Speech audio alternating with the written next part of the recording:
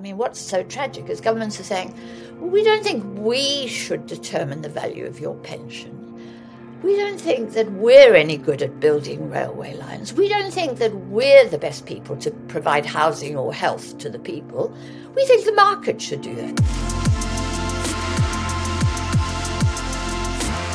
Welcome back to The Empire's New Clothes, the show where we discuss the forces that make and break empires. I'm your host, Bradford MacArthur. Today we're talking with Ann Pettifor. She's an author of multiple books. She's also an economic advisor to multiple countries and organizations. And today we have a really cool conversation where we talk about what is money. And then we extrapolate that into what is a monetary system. And then looking at today and asking why are people so frustrated and how might that be coming from the monetary system? I hope you enjoy. Ann, thanks so much for joining. Hello, Bradford. Yeah, it's a pleasure.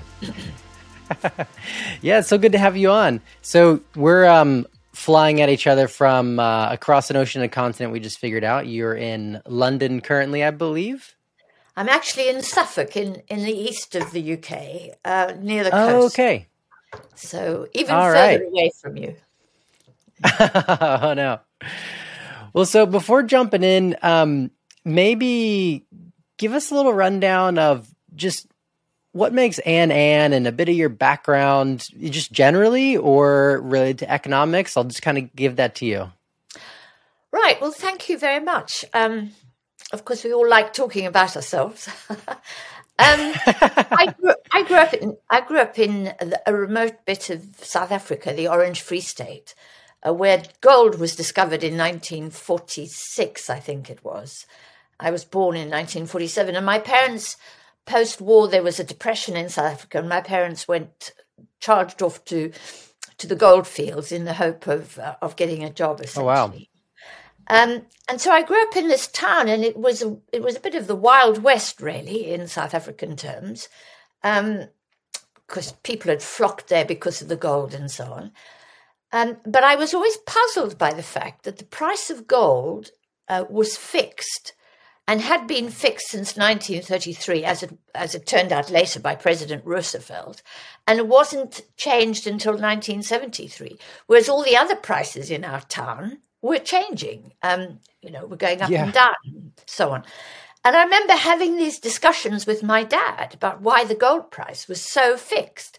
And my dad hadn't been educated. He'd left school before he was due to in order to join the Air Force and go to war, basically. And so he had limited education, but he read the newspapers a lot. And we both struggled to understand. But from that became my interest in the international system. I began to understand, even at that very youthful age, that the international system has an impact on a little town like Woodendalsrus or later Welkom, which is where I grew up. And then I went to university. I was I was growing up under a system of white supremacy. I was very unhappy. I was quite a devout Christian and had been told to love my neighbor as myself. And I found that nobody was loving their neighbors as themselves, not even Christians and people in the churches. Churches were segregated in South Africa, of course. And rather than end up on Robben Island, I was involved in student politics and anti-apartheid politics. I decided to leave the country and I came to England in 1968. And then after that, I went back to Africa, got very homesick for Africa and spent time in Tanzania under President Nyerere, as he was then. So I've always had an interest in I've always seen the world in these terms because, I was fortunate enough to have that perspective. And then late in life, I was asked to lead the Jubilee 2000 campaign for the cancellation of the debts of the poorest countries.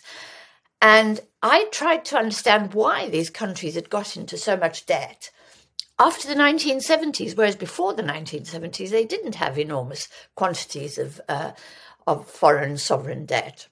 And nobody could really explain it. They all explained it in terms of the oil crisis of 1973. And that didn't make sense to me. So I spent sort of 3 years at the New Economics Foundation and edited a book and then wrote another book called the Real World Economic Outlook in 2003. But in 2006, I began to feel that, if the poor countries, the low-income countries had debt problems, when I looked up at what the Anglo-American economies had in terms of debt, I thought, my God, this is not sustainable. This is going to fall down. And so I wrote a book, which the publisher called The Coming First World Debt Crisis. And I was opposed to it because I didn't like First World, Second World. I didn't like that treatment of the people of the world. But secondly, I said, look, it's going to be published in September 2006, and by that time the crisis will have come and my book will be out of date, I said. But I was wrong. I was wrong on the timing. And timing the crisis is how you make money, timing it correctly. So I didn't make much money out of it. But after that, I got a reputation as being one of the few people who had predicted the crisis when I was just about ready to retire. And then suddenly I found myself being asked to comment on all sorts of things.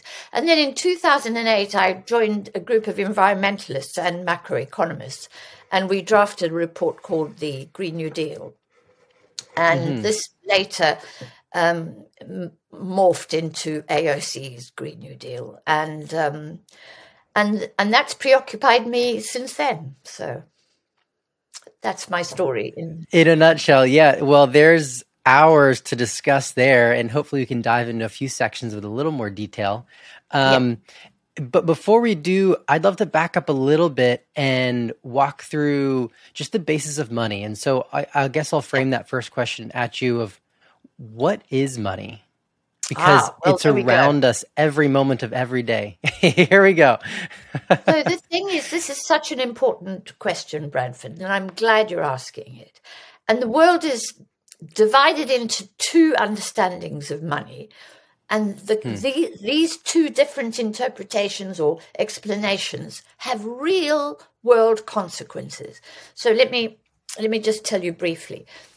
I believe, and I don't believe, I know, that money is nothing more than a social construct. It's something that we evolved as human civilization over time, beginning with the Florentines, the Italians, the Dutch, and then the British. We worked out this system whereby we could undertake transactions with each other without involving barter. We could make promises to each other to pay for something, and that would enable us to undertake activity. So for me, money is nothing more than a promise to pay.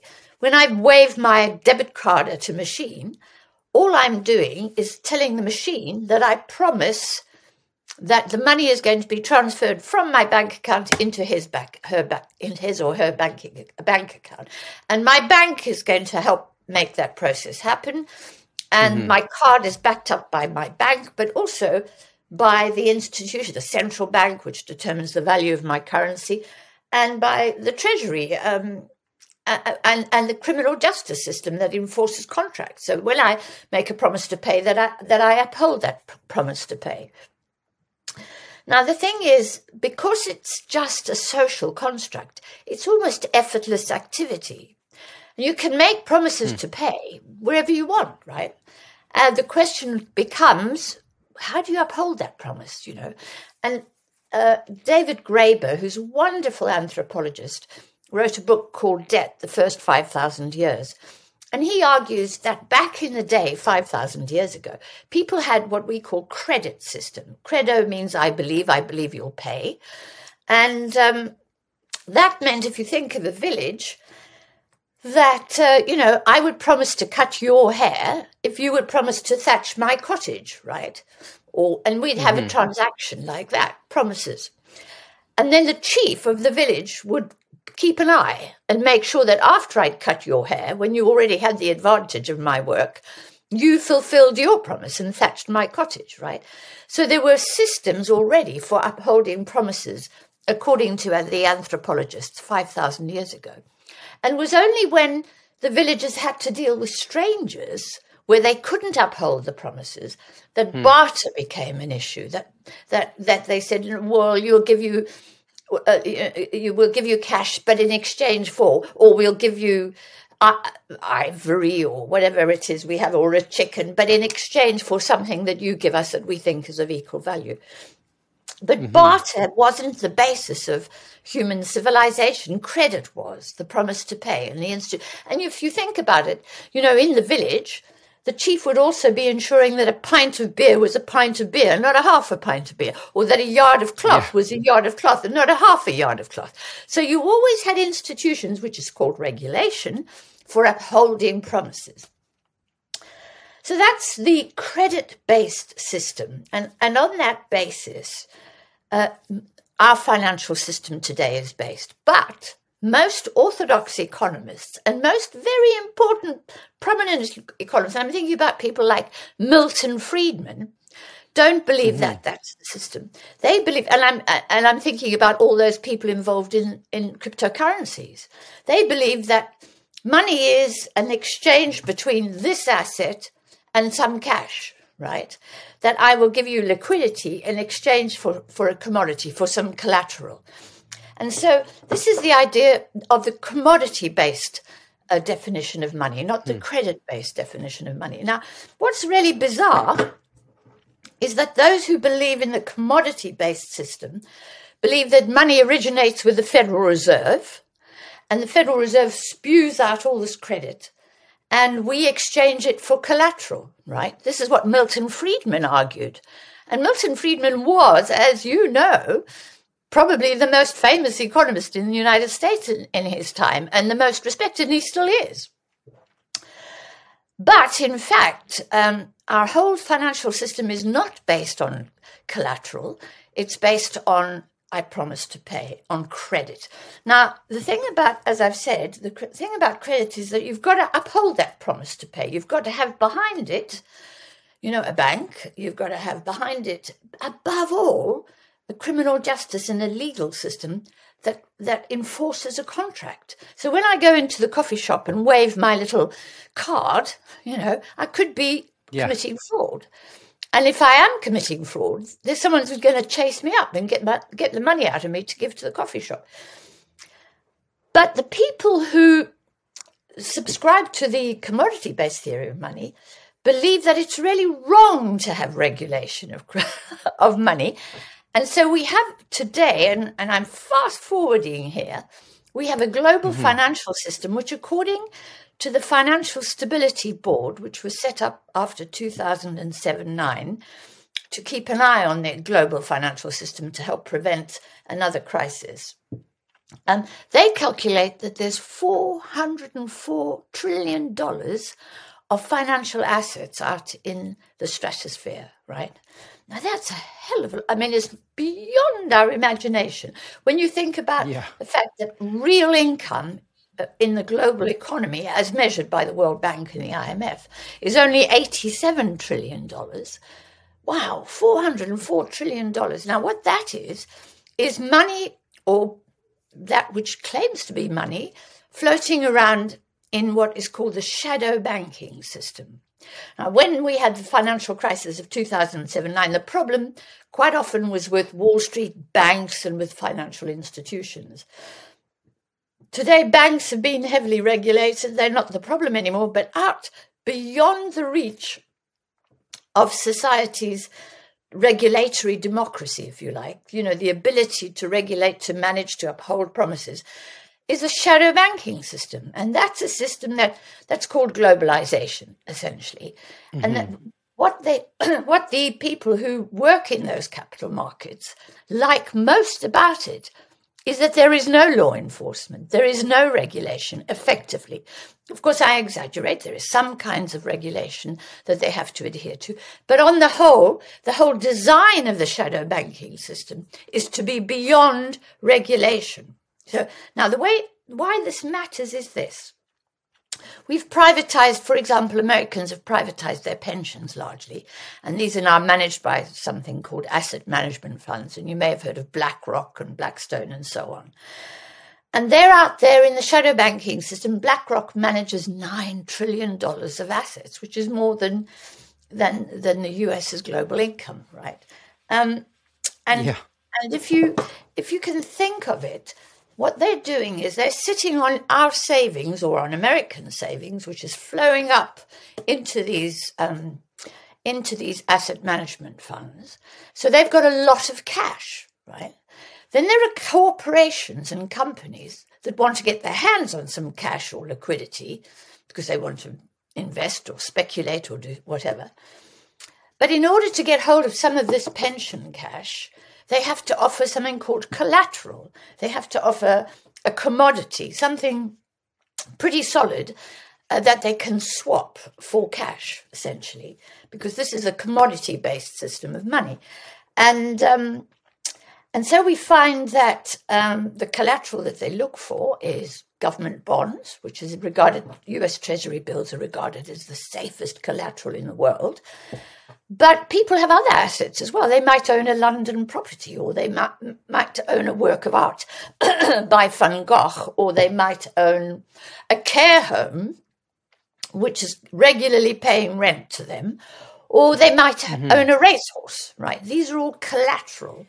And what happens is when they want cash, they say, look, I've got this collateral, I've got this racehorse, and it's really valuable. It's a good old racehorse, and it's winning races. And if I don't pay you back again, you can have this racehorse, basically. And they swap and do the collateral story. So, but that's crazy because we know the great financial crisis of 2007-9 was caused not by a run on the banks, not because there wasn't enough cash in the banks. It was caused because people didn't trust the valuation of this collateral, right? So you said, oh, I own a subprime property. And that's what happened in 2007-9. I own the bonds on a range of subprime properties. And, this is what I've got. Please give me some cash. And then one day somebody said, but are you sure those subprimers are going to pay their mortgages? And that really is worth what you say it is, basically. And they said, well, I don't think it is. It's worth half of that. Wow, I've borrowed all this, I've leveraged and borrowed all this money against it. So what I'm trying to show you is that the credit-based money means we just now create an awful lot of credit, which is not properly regulated. I promise to pay because it's so easy. It's a simple thing. Equally, we have a commodity-based system, which is not stable because it relies for collateral on assets whose valuation is a human valuation. And when those valuations change, and they can change because the racehorse dies, or Van Gogh becomes unfashionable, or Manchester United loses football matches, or a government bond falls in value, then there's a lot of trouble, basically, because money's been borrowed against it. Now, I hope that wasn't too much too quickly, Bradford. No, that was fabulous. And so it sounds like you're essentially merging these two schools of thought in a way of saying, ultimately, we've got a credit-based system, and so we can just create this credit and prop up these asset prices and price the collateral. But then we're operating under this collateral-based system that's inflated by this credit creation, and so it's inherently unstable. Is that what I'm gathering? Precisely, you got it. Fantastic, yeah. No, absolutely. And it's encapsulated in the cryptocurrency world, basically. Mm-hmm. In the cryptocurrency world, you're told, give me some cash and I'll mine something called a Bitcoin. And I promise you, there's only 72 million Bitcoins in the world. So it's a finite asset.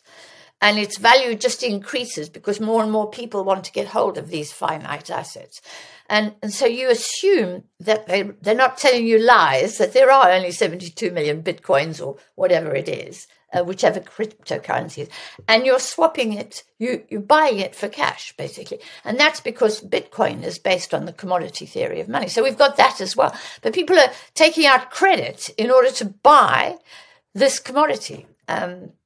And that's, turning it in. And so when you have, and explains property prices, when you have a finite asset and you throw a lot of money at it, a wall of money aimed at property or at cryptocurrencies, the value of it rises. And when that money decides, oh dear, we're not sure it's really worth that much, woof, you get a crash. And that's what happened in 2007-9, and that's what happened in March 2020 as well. But let's not go there.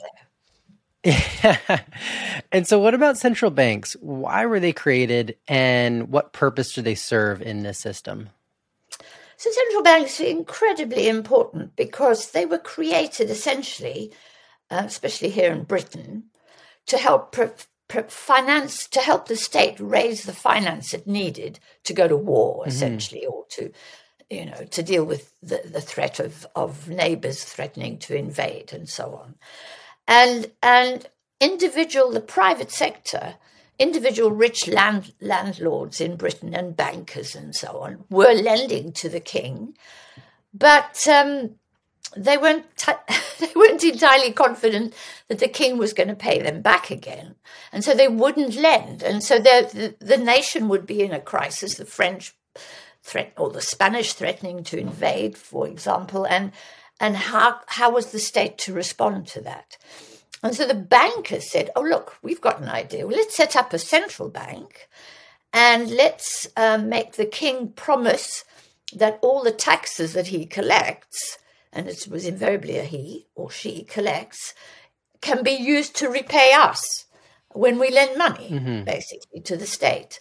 And so this began the system of the state having its own bank, which did two things. First of all, it valued the currency. It determined the value of the currency. And the value of the currency was dependent on the ability of the king to collect tax revenues. And if he had, it's like collecting rent, basically. The king was collecting rent every year from his citizens. And the more rent he collected and the more citizens he had and the more faithful they were about paying their taxes, the higher the value of the currency, right?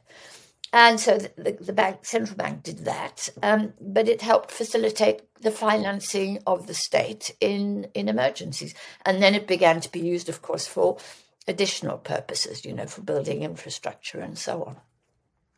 And central banks are terribly important. I need you to be very clear about the fact that they are state institutions. They're not private. None of them are private. And they're not independent, despite all the talk. We've seen that the governor of the Federal Reserve, for example, is appointed by a politician, and it's a political appointment. Mr. Trump had a very different view of what the central bank should be doing from Mr. Biden. And here in Britain, we got a new central bank governor when we got a new government. And the people who work in central banks are all on the government's payroll. They are civil servants. So we have to keep some distance between politicians and central banks, because the central banks hold hard currency that comes into the country for the purposes of exchanging it into the domestic currency. And I've worked in Africa where central banks, have often been regularly, if you like, infiltrated by politicians who want to get their hands on some hard currency to buy a jet or a house in the south of France or whatever. So there are risks in politicizing central banks, but we need to still remember they are all civil servants and they're all part of the state. And today when we think of central banks, we think of money printer go burr, these types of memes, basically quantitative easing and money printing. That is definitely a strong connection with just the general consciousness at this point when we think of central banks. How does that fit in? The printing of the money? This is again Milton Friedman's fault, because the central bank does not print money. And if there's one thing we can achieve in this session, I hope it is to dispel the idea that they print money. Great. The thing that we need to remember is that actually we create the money. And I know this seems hard to absorb, because we're so the propaganda of printing money is so pervasive. We don't understand this, but we create the money every time we apply for a loan, right? So there is no money in your high street bank when you apply for a mortgage of, I don't know, $1 million to buy a small house in a big city, right? Because that's what it's costing these days. Yeah. And there isn't $1 million in the vaults of the bank. What there is a contract, a lawyer, a banker, and they're asking you whether you promise to repay your mortgage over the next 25 or 30 years. And you fill a form saying, yes, I will use it from my future income to repay this $1 million, right? And when you do that, the bank enters some numbers into a computer and transfers those numbers to your bank account. And they're not printing money. You don't see, nowadays, you never even see the notes, basically. They appear on your statement, your bank statement. Suddenly, boom, there's $1 million in the bank. And you use that to buy the house. And then you repay the money over time, right? That's how all money is created. Similarly, with the central bank. Now, we do that at a micro level. I call it the micro level. The high street bank is, we'll go and create money. So most of the money supply, and I want you to be very clear about this, the money supply is created by you and me. Now, when we're feeling depressed, when we don't want to spend $1 million on a flat, we'd rather sleep out in the cold because we don't have $1 million, but also we really are fearful of we'll never be able to repay that. When we don't want to take risks as a business, we don't want to invest and improve the business because we think, things are looking bad out there, we contract the money supply. We don't borrow. When we're feeling, wow, conditions are really good, I'm feeling confident, I know I can make a lot of money, I go to the bank and I borrow some money, I invest in the business, I expand the business, I employ more people, I produce more widgets, I sell more widgets, and more income comes into my account, right? That's how the thing. So we contract and expand and contract the money supply. Then there's the central bank. Now, the central bank has clients as well, but they're not me and you, and they shouldn't be, in my view. And that's another question coming up later. But their clients are the banks or big pension funds, big financial institutions. So I've got, I don't know, I might be lucky enough to have £15,000 to put in the bank. But a pension fund has probably got, I don't know, £300,000 and can't put them in the bank because that's not a secure place to do it. So the pension fund will deal instead with the central bank. So the central bank has its own clients. And again, the whole promise to pay process comes into effect, essentially. But the central bank does say, as the bank says to me, look, you say you're promising to pay. I don't fully trust you. Can I please have some collateral to back that up? And you say, yes, well, you can have my house. If I don't pay the mortgage, you can have the house, right? So you do offer collateral. In exactly the same way, the central bank expects pension funds and other banks who need new liquidity to offer collateral. Now, what the central bank does is to help the banks deal with the daily comings and goings in and out of high street banks. And that's quite tricky to do because I might promise to pay, $1 million goes out of the bank into my account, and then the bank has to wait until they earn that back again. And what the central bank does is help to clear the transactions that take place every day between the banks to help keep them stable. In other words, they give them overdrafts, essentially, to say, we know you've made a lot of mortgages this week and you're waiting for the income to come in, so here's a bit of overdraft to see you through the period. So that's how the system works. It doesn't work by printing money. The central bank, we know now nobody's using printed money anymore. Nobody's using coins anymore. We're all using this little card thing. Basically, the printed money used to have written onto it, I promise to pay. I haven't got a copy of my £10 note here today, but on it says I promise to pay. And the dollar bill says I promise to pay. So the printed money was always just an indication of the promise to pay, just as my debit card and my credit card. There is no money in my bank account, my credit card bank account. When I want to buy a washing machine, it's not as if I'm transferring money out of my bank account to the shop, because there's credit, there's a credo, promise to pay. And so I show my credit card, and with time, I pay for my washing machine. So there's never been money printing, and no money printing happens. What happens is promises to pay, and those are backed up by contracts and by collateral for the central bank as well as for the high street bank. Mm-hmm. And how is the act of money creation related to taxation? Because it seems like there's some relationships there. Yeah, so taxation's terribly important. Now, the thing about taxation, we think taxes pay for the government spending, but in fact it works the other way around. Now, the taxes are important because when you go back, you think about the king and setting up the central bank in the first place. The whole point of setting up the central bank was to ensure that there would be future revenues to pay for current expenditure on a war with Spain, say, right? And that meant you had to have a taxation system.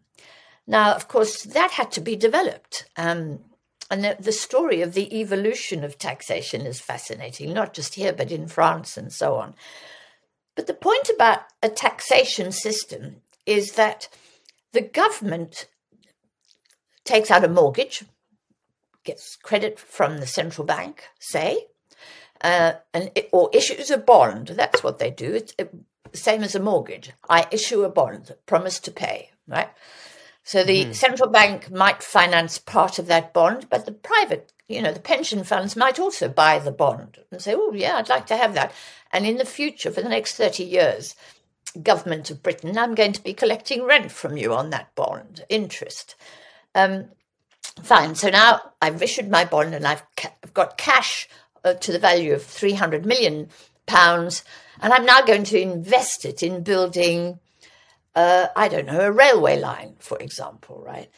Now, the point about that is that the government spends that money, and if the government spends that money, in particular on investment and employment, that generates income. It generates income for the people who are employed, for the private companies that makes profit from building the railway line, for helping the contractors that help to build the railway line.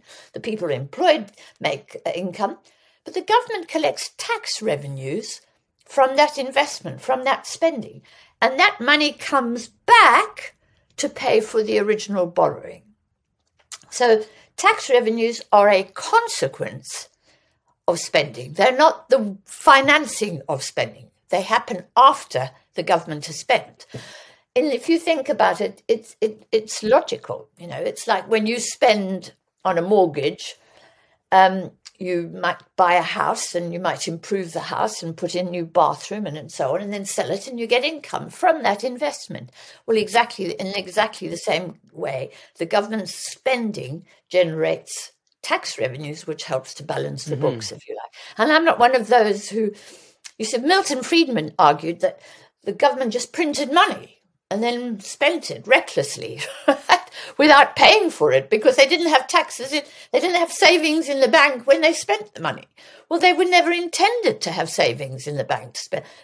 We never intended for the bank to have Mrs. Jones's savings so that Mrs. Smith could take out a mortgage. That's never been the case. Mrs. Smith takes out a mortgage, which is a promise to pay, a bond. And and that's not financed by Mrs. Jones's savings. Mrs. Jones's savings are a consequence of Mrs. Smith spending that money on her house, buying a house and improving the house, and then, going out and buying curtains for the house from Mrs. Smith. And Mrs. Smith makes a profit out of selling the curtains, and those are her savings, right? And those may go into the bank, because she may want to keep them there for safekeeping, but the bank doesn't use those savings to make the mortgage in the first place. And similarly with the central bank. The central bank doesn't wait for the government to collect tax revenues before it spends. It gives the cash, the credit, the government spends, and then that generates tax revenues, which helps to pay for the bond.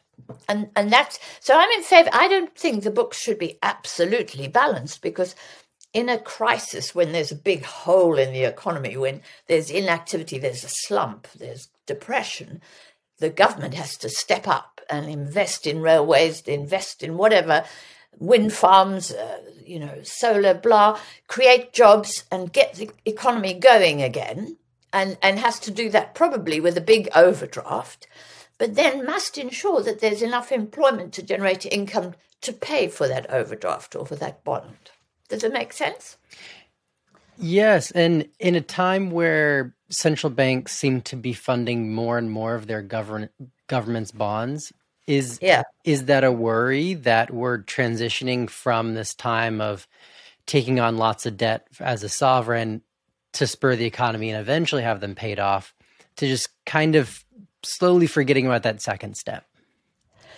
See, the thing is, I'm very grateful that the central bank is helping to fund the government in a crisis. You have a pandemic, you close down the whole of your economy. You send everybody back home. Pretty big move. This is a big hole in the economy, right? And Mr. BlackRock can't help to fix it. The private sector can't fix this because the private sector is all locked up, behind a virus.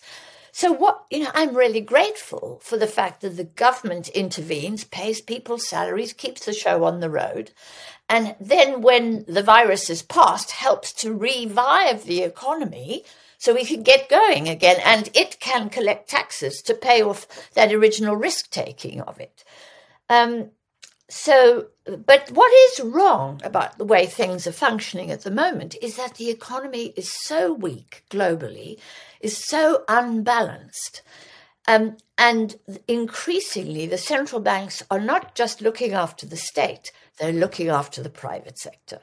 The private sector and Wall Street in particular, and by Wall Street I mean the City of London, Frankfurt, and all those financiers, the financial sector, is the major beneficiary of QE, of the government, of what central banks are doing. They're not printing money, they're taking collateral onto their balance sheets in exchange for liquidity or cash, right? Think of it as you would think of the bank giving you an overdraft, right? It gives you the capacity to spend, but it's not cash. When the bank gives you an overdraft, he's not giving you money as such, but he's giving you the capacity to spend. And in that same way, the central bank is giving Wall Street the capacity to spend crazy money, basically, and Wall Street can't believe their luck. And they're doing that because they believe, we can argue about this. Is a big argument about whether or not Wall Street deserves all that.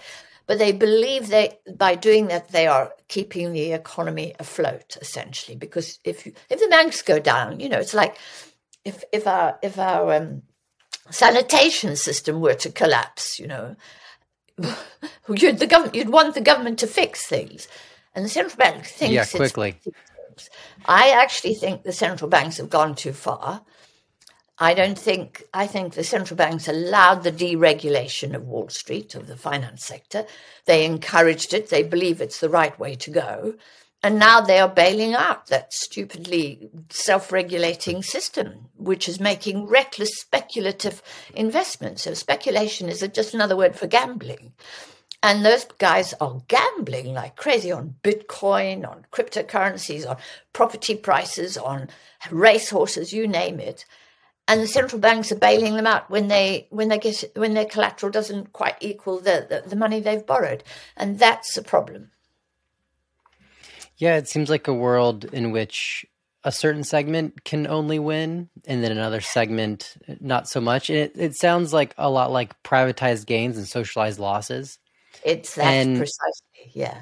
What's interesting is those in power who've helped construct this paradigm of privatized gains and socialized losses, we can't vote in or out of office. No. They just have that power. And it seems quite odd in self-proclaimed democracies. What are your thoughts on that? My thoughts are you're absolutely right, Bradford, that, the capital markets hate democracy. And they hate it so much, they've organized for themselves to be detached from the regulation of a government and of states. It's a kind of anti-government, anti-state position, really.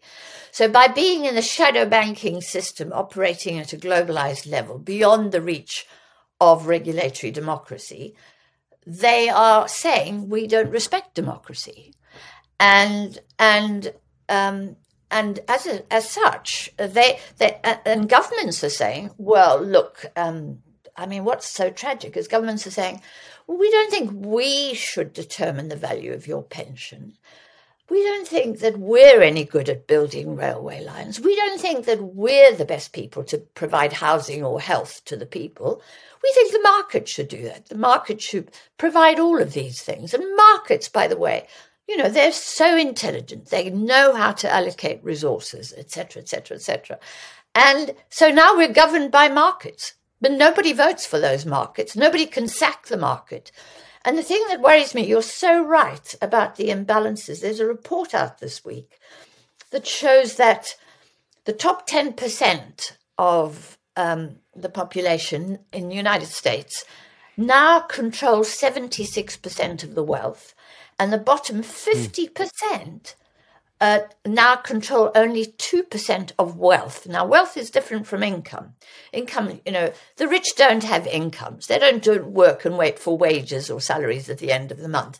They have assets from which they collect rent, property. Think of property. I sit on my butt and I collect the rent from my property every month. That's wealth, basically, because I own a property.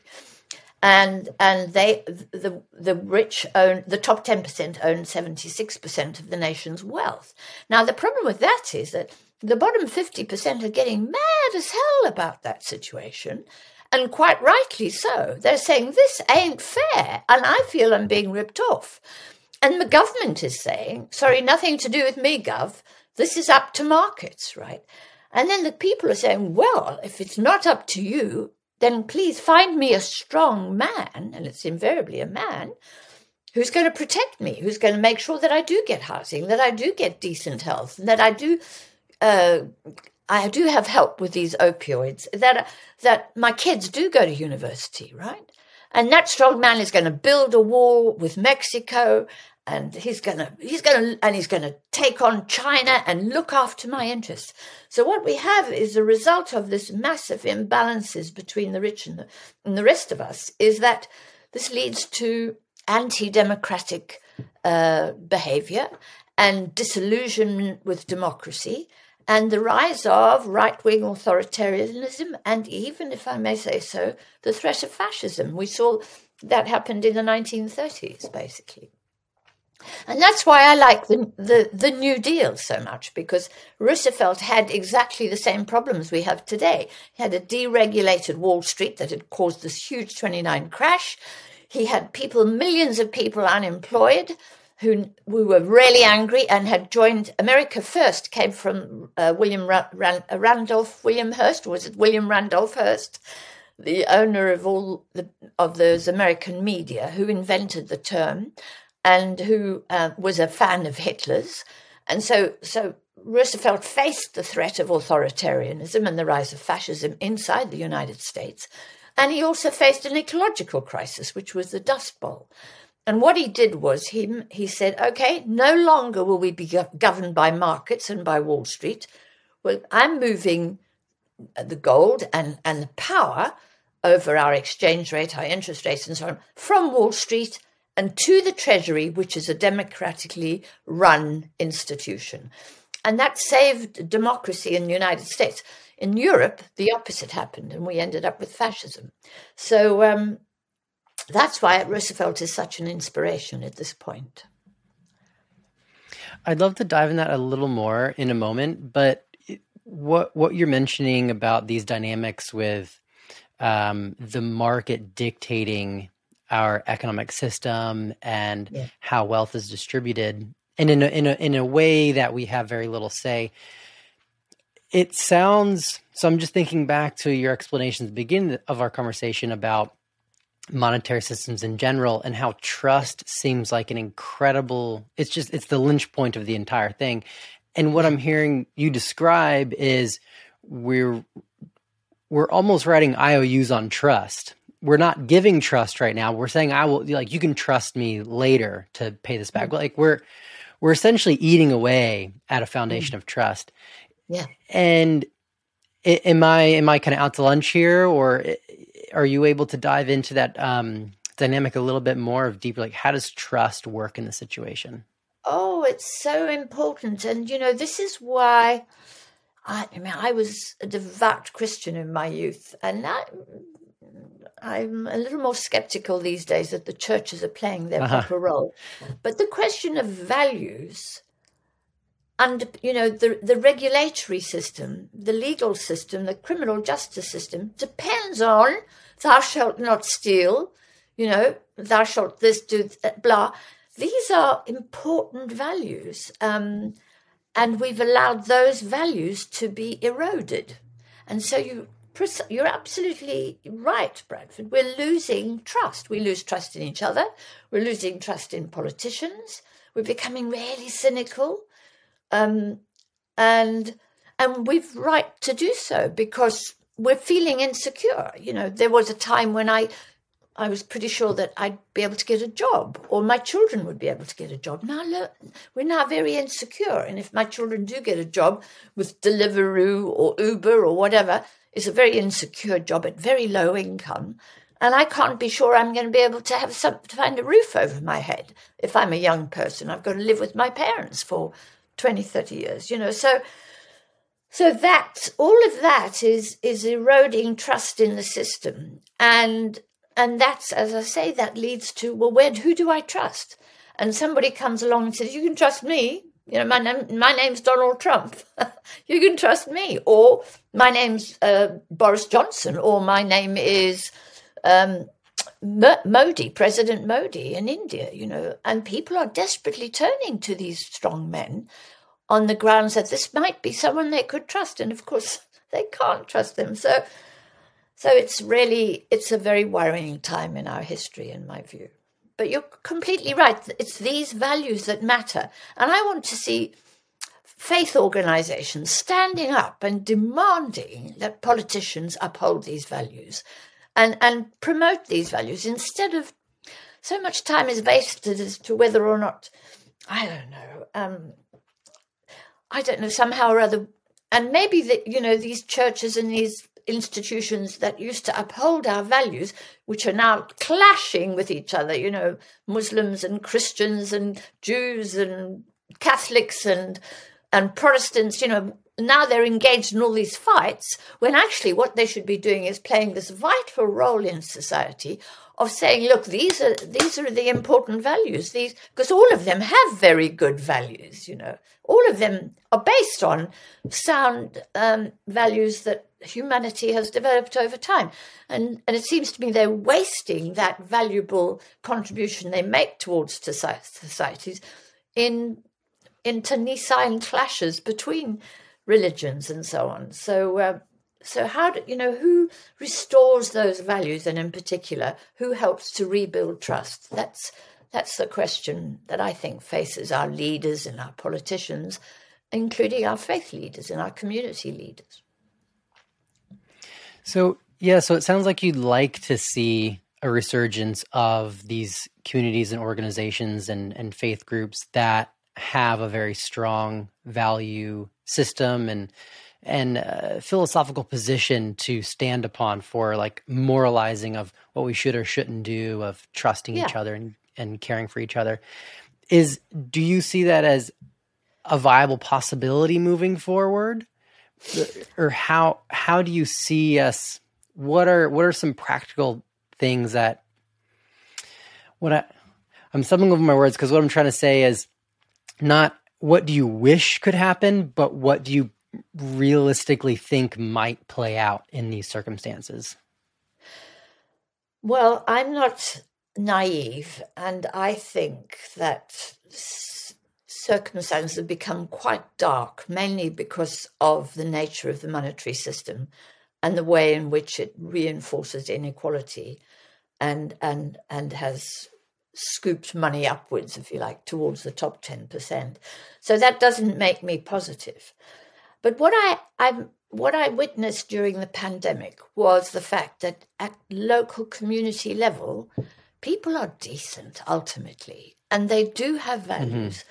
And they did want to express those values. And we have in Britain, we're having a huge argument at the moment because apparently our government was partying when we were told that we weren't allowed to party, and so on and so forth. So people are challenging. I was seeing that, yeah. the double standards of politicians. And they're mad as hell at those double standards, because what was extraordinary during the pandemic was how good people were at obeying the law, at helping each other, at coming out and supporting their community, and at compassion. And these were qualities that we thought didn't exist. But actually, in all of our communities, we saw these qualities. Now, somehow or other, what I think we need, and I'm afraid it comes down to political power, we need political parties to be, if you like, giving expression to these values, and demanding and mobilizing political power on the back of those values. Now, we see to an extent the Green parties are saying, our values are to look after nature. And they are winning support on the back of that. But we need political parties that want to promote other more, if you like, community-oriented values, decent values of honesty, of sharing, of community, of rebalancing the economy and so on. So I'm convinced this is a political process. And much as, we find politics distasteful, I think we have to get stuck into the political system, and we have to support political parties that uphold our values. And if they don't, we've got to be in there to demand that they do. And the trouble is that most of us are finding political parties so horrible. We don't want to be part of that. But they exercise power, and we will only change the system through the exercise of political power. So I'm saying get political, really. Yeah, I love it. And I feel like you're kind of speaking to me right now for sure, because I have a lot of views like everyone does, but I'm extremely turned off by all the political parties that I'm seeing, because they're all becoming so radicalized and so polarized. And there's elements that I enjoy with both parties, but they're basically not even present right now. It's all this just it's drama but I like what you say, that whether you want to or not, we should, because there's probably a lot of people that feel this way, that have those views and aren't speaking out. It's what they call it, silent majority or whatnot. Yeah. And to kind of ground this, we're getting close to time here, and I know I said there's other elements I want to dive into, like Green New Deal and stuff, but I want to ground this a little bit, because you've got a new energy project you're working with, and I think that'll kind of wrap this up in a really great way. So I'd love to hear a little more about it. What got you involved? First off, what is it, and why was it so interesting that you felt like you should get involved? Well, I'm not a very commercial person. I've always worked in the voluntary sector.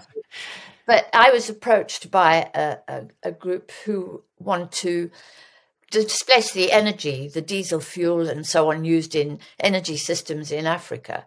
And I'm conscious that, many African countries don't have access to energy at all, for charging their phones, for going onto the web, or for doing things such as we have that we take for granted.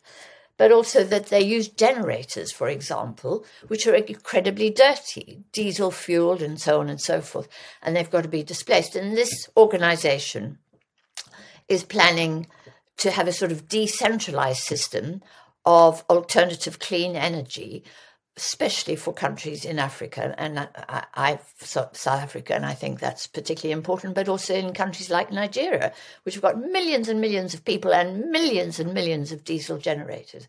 So I've dipped my feet into the world of commercial stuff, and I mean, we're trying to raise the finance for this, and we're trying to get others interested.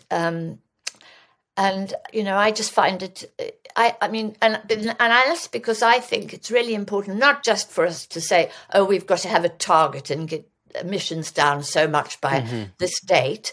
We've also got to have a plan for how we move towards that, and how we move towards that in a way that is a just transition, not just for the rich countries, but for poor countries like Africa, where they do need energy, but they want clean energy, and And so that's why I got involved, because I think that's important. But we'll see how it works out and if I'm any Yes. good at it.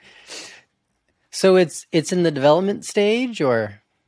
It's at the stage where we have the concept, and now we're looking for finance for the project. It's called Ardeus, to God, cool. A-Deus, and you can find more about it on LinkedIn, and there's a website as well. Okay, very cool. And I think I read it was hydrogen fuel cells. Yes, there'll be it's a little box which draws on hydrogen, solar, or wind, whatever is available. But it may also have to rely on what's called blue hydrogen, i.e. maybe have to be triggered by gas in some cases, and that's problematic. We all think it's problematic, but for countries like Africa, it would be a transition that until wind and solar and other clean energies come online, we're going to need a process of change. And I've been persuaded that actually we've got to think about it as a transition and not think about how we could go from here to there without any process in between. Mm-hmm. Yeah, certainly. So you're not super for decentralized blockchain currencies, but you're into decentralized energy. Decentralized energy, yes, because what we've found, for example, we have a huge national, it's called ESCOM, energy provider, and it's been corrupted and it's very difficult to manage and so on. And it's just too big and there are huge problems with it. So a decentralized system would be far more sustainable and locally owned by people. I mean, I think it's a membership-based scheme as well. So, okay, very cool. I'm going to take a little more look at it. And thanks so much for being on. Where can folks find more of your work? And you mentioned Adios, but where can they find more information on that as well? So Adios is the best place to go is to look under LinkedIn. And then I have a website, annpettifor.com, but also I work with other economists on a site called primeeconomics.org, Policy Research in Macroeconomics. And there are a lot of articles on there, which I think are of interest. Fabulous. Okay. Great. Well, I really appreciate the world tour of monetary systems, and it's been really great. Thank you. Well, I hope it gets you talking and others talking about stuff and looking up and reading more, because once you do, things begin to make more sense. So thank you for the opportunity, Bradford. Oh, fabulous. Thank you. Cheers. Well, it looks like you stuck with us to the end, and thank you so much. Please like, subscribe, rate, and review. It honestly is the best way to help us reach a broader audience, and that's the only way we can keep bringing you good content every single week, and that is our goal here. So we look forward to seeing you next week, and thank you so much.